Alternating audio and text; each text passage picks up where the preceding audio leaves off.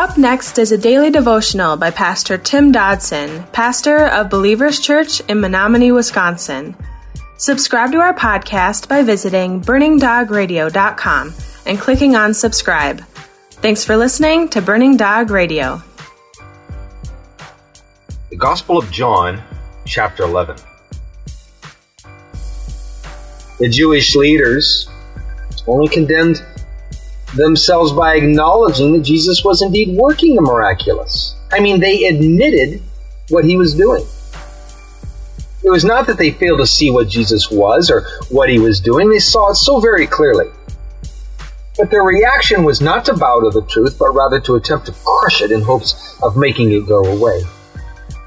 We might find this to be an absurd reaction of truth if we weren't forced to acknowledge that men so often deal with this truth in the same manner today.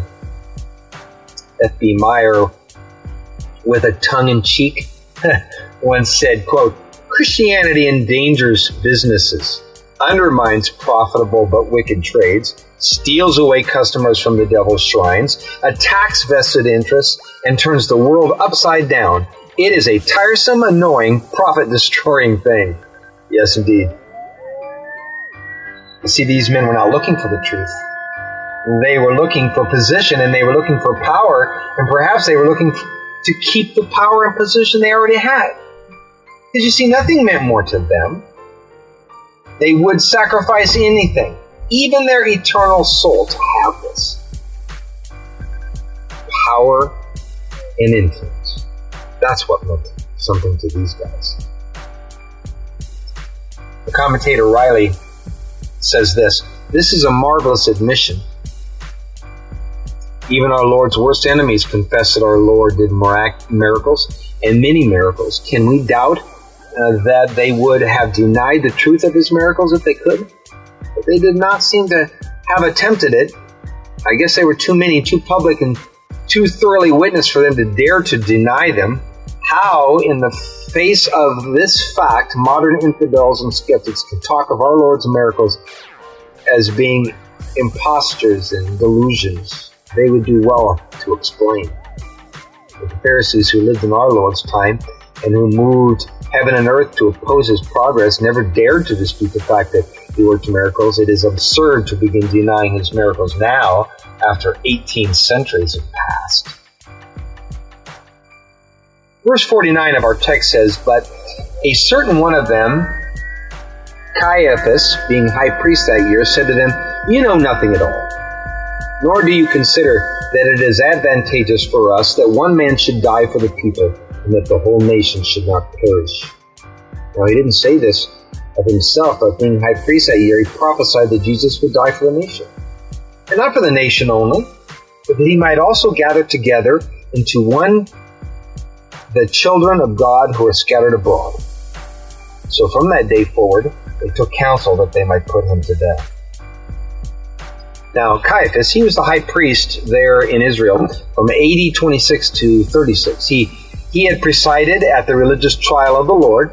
He was also present when Peter and John were brought before the Sanhedrin in Acts 4, verse 6. Now, the words of Caiaphas spoke here, no doubt, unbeknownst to him, were eerily prophetic, not to mention profound. In this, though surely not his point at all, we come to understand where Christ was going with all of this concerning the crucifixion. Jewish leaders knew the danger Jesus posed to their power structure. There was apparently no limit to the lengths at which they would go to stop him. We know that Jesus not only let the crucifixion take place, but we know that God the Father literally arranged for it to occur. But now that doesn't change the fact that it was still murder, plain and simple. These guys would move to kill Jesus because they quite simply didn't want the truth. They didn't want him. Now, that's amazing to witness the cognitive reasoning of men when they are in such situations. How the ludicrous can become apparently so reasonable in times like that. The world has always been fraught with what we know of as situational ethics. It's where we effectively judge whether something is right or wrong by how it affects me right now. Jesus would die for the people. Please note the careful language. John 10:11 says, I am the good shepherd. The good shepherd lays down his life for the sheep. It's funny, however, that these men thought they would kill a man for proving that he had power over them. Verse 54, Jesus therefore walked no more openly among the Jews, but departed from there into the country near the wilderness to a city called Ephraim, and he stayed there with his disciples. Now the entire time Christ was walking with man upon this earth, and we know that. He was clearly on a schedule though, wasn't he? He had walked and he had ministered openly among the people since he first burst on the scene that day when John the Baptist spoke those immortal words, Behold the Lamb of God who takes away the sin of the world. But now Jesus, he would significantly narrow, if you will, the scope of his ministry. A more careful and particular role with mankind would ensue from this point forward. His schedule, therefore, was now going to change dramatically. After these events had transpired, Jesus retreated to the wilderness with his disciples. No, not out of fear, but out of necessity. For now, what was clearly important was those 12 men. It was apparently now phase 2 of his earthly work. It was time to ready the troops. Those who would continue on pursuing the kingdom once Jesus had departed this earthly realm. You see, they would go on to fight the fight. They would follow in his footsteps to evangelize the lost, and they would go out to train up even more disciples. They would raise up yet another generation, and then another, until we count ourselves today disciples of Christ.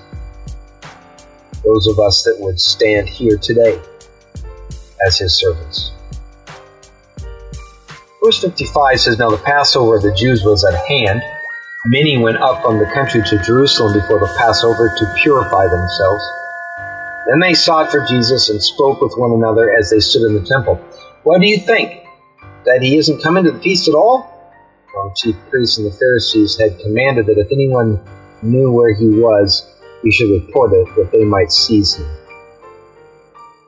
So the fact was, this Passover season was in play here, and that issue, that item, is significant in the storyline because you see the feast, it symbolized to the Jewish nation the removal of sin. So one cannot overlook the fact that while the people were celebrating the Passover feast, the removal of sin, the leaders were seeking literally to commit the most heinous crime in history, and that is the murder of the very Son of God himself. That is some irony. People, too, would be coerced to deny Christ. They would be coerced out of fear and the desire to maintain the status quo of their lives in the world. After all, Jesus was always and is always shaking things up. And many people, they don't want their lives changed. They don't want their lives rearranged. So indeed, at this point, the people actually sought Jesus, but, oh yes, soon they would chant, Crucify him, crucify him. You see, when a heart is allowed to grow hard, it does not remain in that state. It's not static. It will only grow harder and harder and harder, and soon we find ourselves doing things we never dreamed we would do in a million years. That was our daily devotions by Pastor Tim Dodson. To learn more about Tim Dodson or Believers Church, visit jfbelievers.com.